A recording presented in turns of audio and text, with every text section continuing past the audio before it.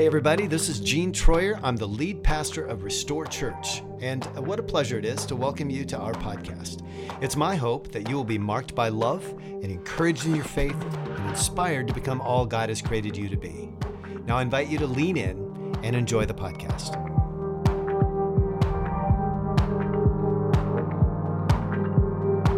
I'd like to remind us again that this is week number 2 of the Lent series, and as we start this morning, I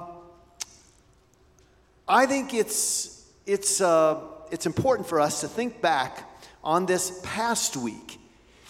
Normally, I encourage us to look forward, be future-oriented, but occasionally it takes a moment to recap the previous week and consider all the good that has happened in our lives this past week.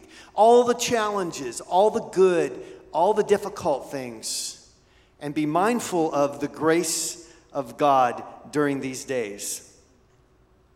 We're in blue when it comes to COVID. You guys all know that, right?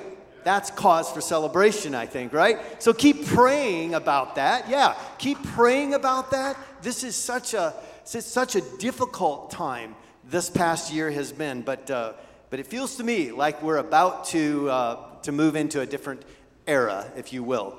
And when we do, we'll have the tape off the rows, we won't wear masks, and hopefully that comes sooner rather than later.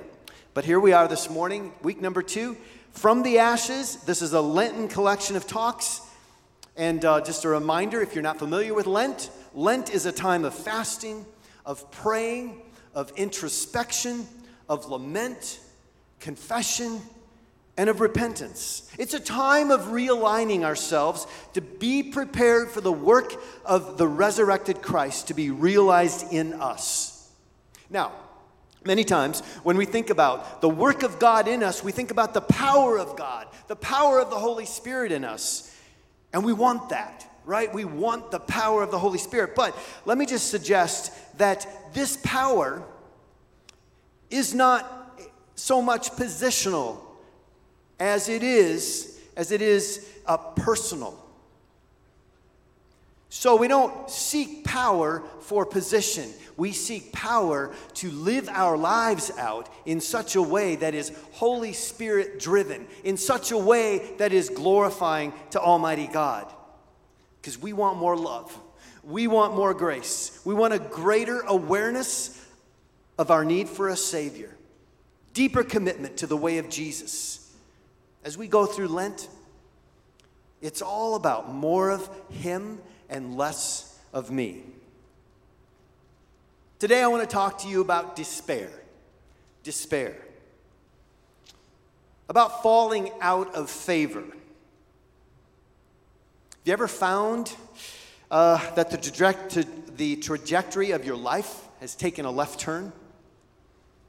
Like the wheels have come off the road, off the bus.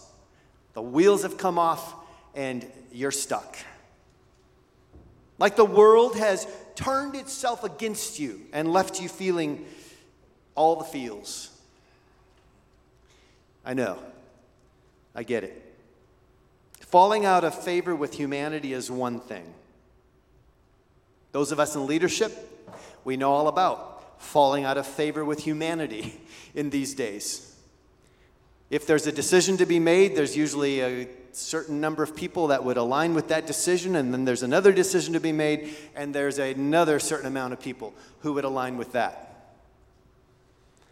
But when we know that our decisions and choices have caused us to fall out of favor with God, and by the way, do you know that those are not always mutually exclusive?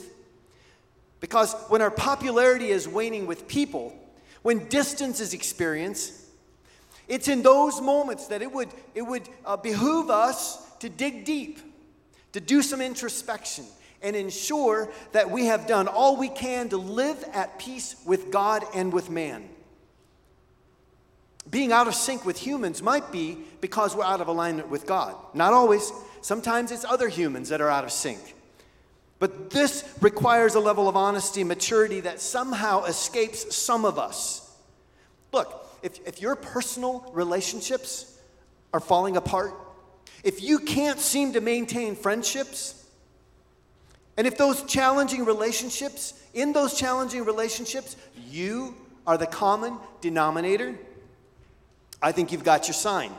You're probably out of sync with your Creator God, the one who calls you made in His image, the Imago Dei. And since we were made in His image, we are His representatives on earth. So don't waste a moment. Don't waste a moment. Lament the sin, the separation, confess and repent. Figure out what got you there and try to avoid going down that road again. Learn the lessons of life. Take them to heart. Choose differently. And don't live in despair.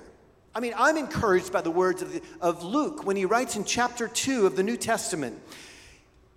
He says, even Jesus grew in wisdom and stature and favor with God and man. Jesus didn't just magically begin to be in favor with God and man. He grew into it. And if Jesus can grow into it, my goodness, you and I have a lot of hope, don't we? You and I have a lot of potential because we too can grow from where we are today into a place of favor with God and with man. You know, sometimes our falling out of favor is because we've ignored the rumble strips. You know those things on the side of the highway that are there to wake you up when you fall asleep? Or is it just me? Wake me up when I'm getting tired and I get off to the side a little bit and that sound wakes me up. That sound simply means that, hey, pay attention, because there's some solid feedback coming back if you don't pay attention to the rumble strip. Sometimes we get out of sync with other people. Sometimes we fall out of favor with God because we have not paid attention to those rumble strips. And if we don't pay attention to the rumble strips, the next thing we know, we're going to get some direct, hard feedback because the guardrails are right there. And when we hit those guardrails, we certainly know that we've gotten off track. So we wander offline and we cause harm when we don't listen to the rumble strips and guardrails in our lives. So take a moment and lament and confess and repent, because this is the significance of this season of Lent. We can't ignore the signs. We can't keep pushing them aside. But we must take action to get back on track, back between the guardrails. Here's the thing. If we choose to stay in lament, when we decide that out of favor, well, that's just my lot in life, I'm going to live in despair. Don't do that. When you do that, you believe a lie and you fall into despair. And despair, hopelessness is a terrible place to live. But there is an upside. Despair, it serves a purpose. So some in the world of psychology would tell you to wallow in it. So, have you ever seen a pig wallow in mud? My grandfather raised pigs, and I remember well pigs wallowing in mud and how much they loved it, and they got real comfortable in it. But don't get comfortable in your despair, because out of the despair, like, let it do its work. Let it help you think about those reasons why you are in despair. Learn from those moments. But let despair do its work and then get up. Because when you hit bottom, up is all you've got to go. And up is infinitely better than down here. Norman Vincent Peale, many years ago, he gave us this quote. And I believe in it wholeheartedly. If you want things to be different, perhaps the answer is to become different yourself. If you want things to be different, perhaps the answer is to become different yourself. So what posture do you take when you despair, when you feel defeated, when God is silent and far away? Do you conclude that He is good and worth coming home to? Or is it an opportunity to run from Him, to run from God, from which No one can hide, but we sure try, don't we? We sure try.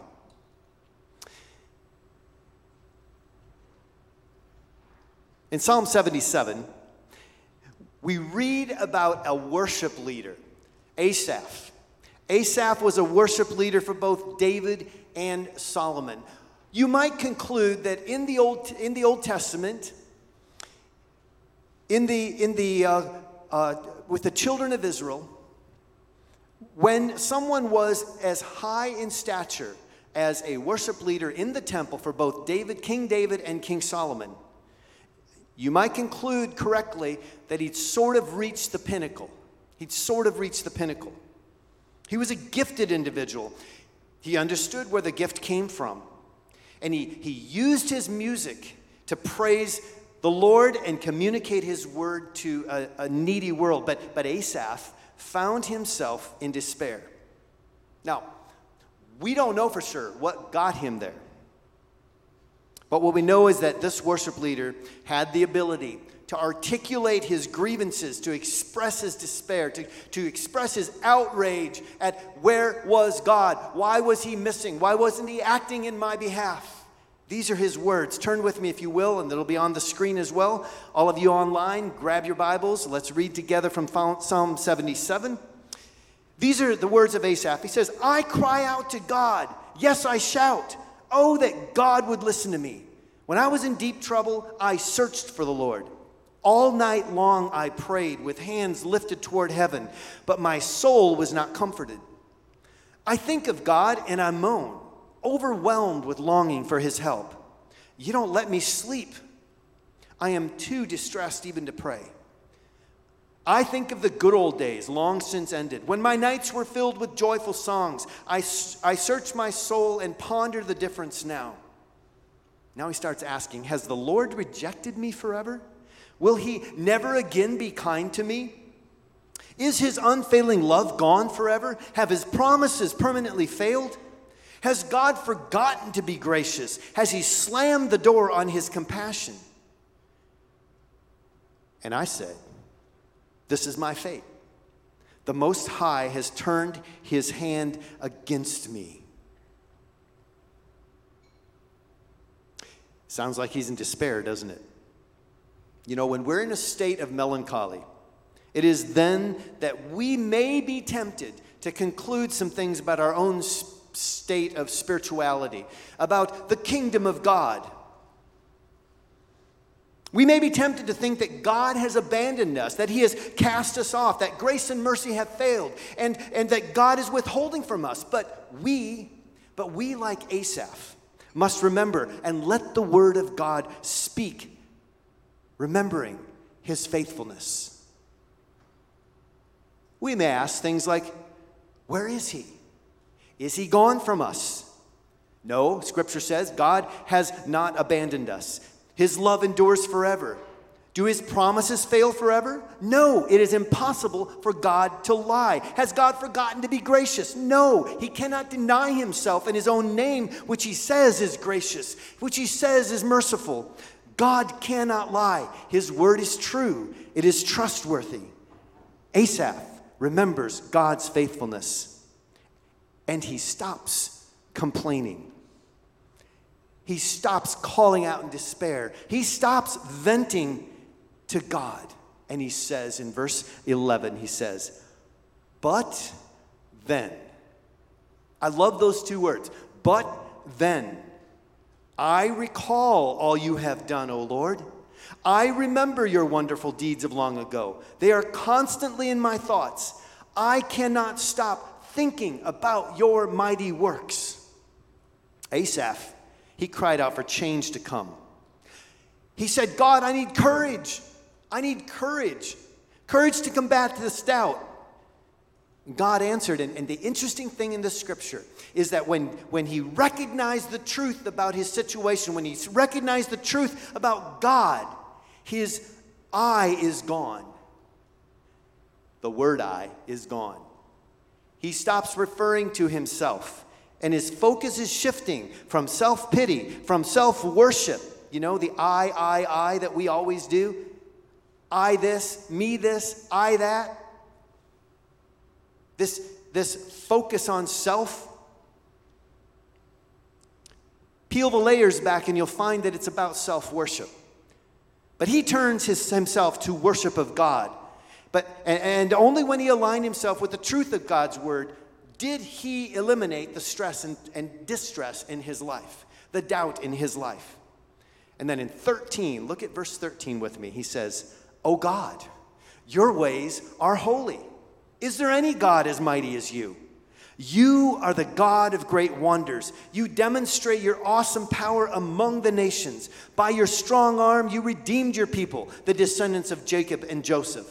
When the Red Sea saw you, O God, its waters looked and they trembled. The sea quaked to its very depths. The clouds poured down rain. The thunder rumbled in the sky. Your arrows of lightning flashed. Your thunder roared from the whirlwind. The lightning lit up the world. The earth trembled and shook. Your road led through the sea, your pathway through the mighty waters, a pathway no one knew was there." Yeah, he's referring to the children of Israel crossing the Red Sea, leaving Egypt. And he's saying, there was a pathway there, and we didn't even know it. Are you defeated this morning? Do you feel like you're in despair? Have you been wallowing in despair? Maybe it's because there's a pathway that you haven't seen yet. Maybe it's because there's a pathway ahead of you that stepping out of despair will be revealed to you. I love this passage from Proverbs 3. "Trust in the Lord with all your heart and lean not on your own understanding. In all your ways acknowledge him, and he will make your paths straight." You will experience his favor again. He has not left you. You will experience his favor again. I wonder what that pathway is that you're looking for. Is it a way out of the place that you're currently in? Has your imagination failed you? Has creativity been a thing of the past? What is keeping you stuck this morning? What is keeping you in despair? Where have you given up? For some of us, it is sickness. For some of us,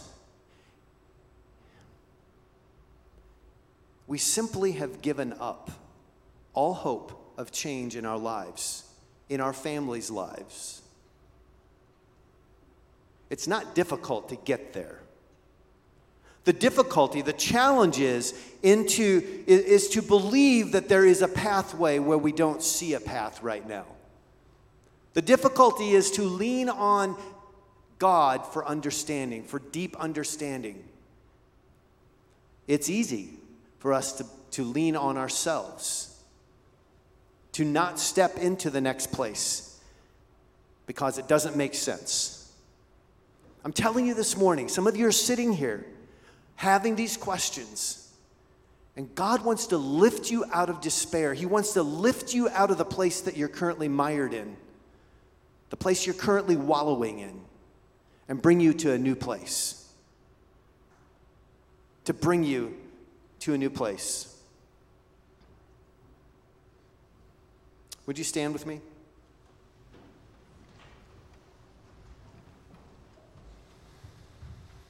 See, we want the favor of God. We want the delight of God. You know what happens when we favor someone? We want to be with them. We connect in ways with them that we don't with everyone else. In the same way, God shows favor to the ones who delight in, who connect with, and give honor to him. Do you hear me? God shows favor to the ones who delight in, who connect with, and who give honor to him. In Isaiah 66:2, he says, "These are the ones I look on with favor, those who are humble and contrite in spirit and who tremble at my word." 2 Chronicles 16:9, "For the eyes of the Lord range throughout the earth to strengthen those whose hearts are fully committed to him." When we're committed, we seek his favor more than we seek the favor of anyone else. We want his approval more than the approval of anyone else. See, God is capable. He is trustworthy. Remember his miracles. Remember his faithfulness. When you hit a wall, when you have difficult days, when they arrive at your doorstep completely unwelcome, but they arrive at your doorstep. Even then, remember how good God is and be encouraged that he is still good, even when the days are evil, when the days are long. Even then, he is good. He seeks those who love him, who love his commands, those who do justice, love mercy, and walk humbly with him so that he can bless, so that he can guide, and so that he can protect. Does this mean that everyone who is prosperous and healthy has found favor with God? Of course not. Of course it doesn't. Just as suffering is not an automatic indication that we are outside of his favor. Do you hear me?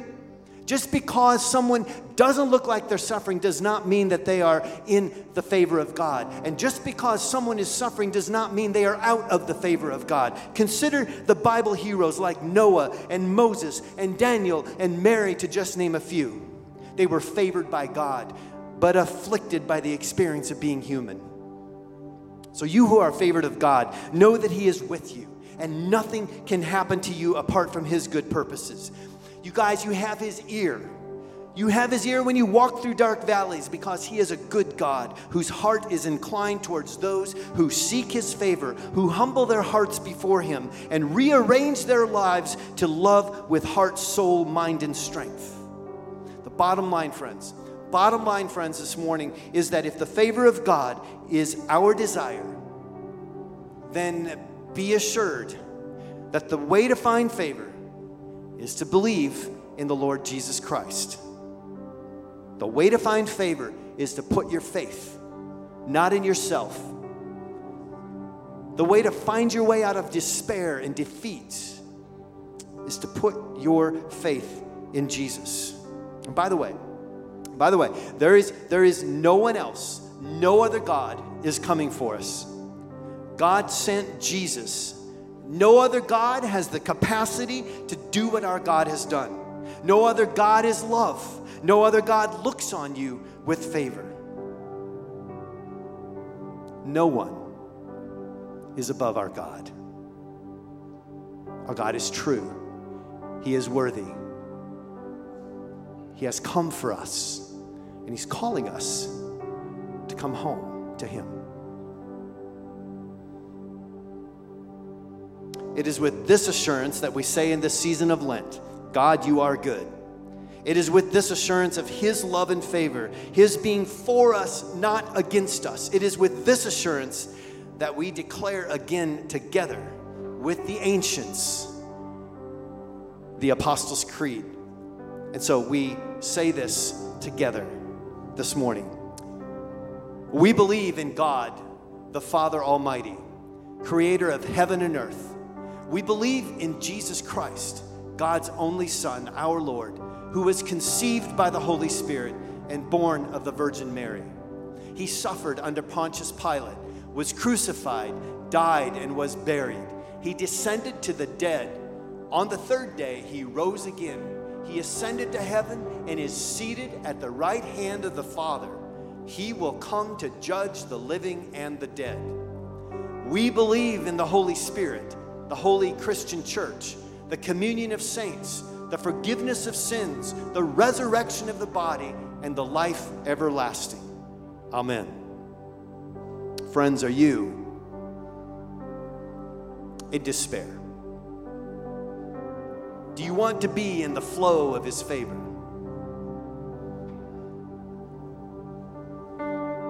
If you need help this morning to get there, we have a prayer ministry team that is at the back of the auditorium this morning. And for those of you online, you can put your prayer requests right into the chat, and we'll have someone praying with you there as well. But I'd encourage you this morning, don't wait till you're completely wallowing in your despair and in your frustration and anxiety to have someone come alongside and pray with you. Do it this morning. We love you guys, and let's sing now as we celebrate what God wants to do. Thanks for joining us for today's episode. Please rate and review us on Spotify and iTunes, and join us again for next week's podcast. We love you and pray blessing and peace over you and your family.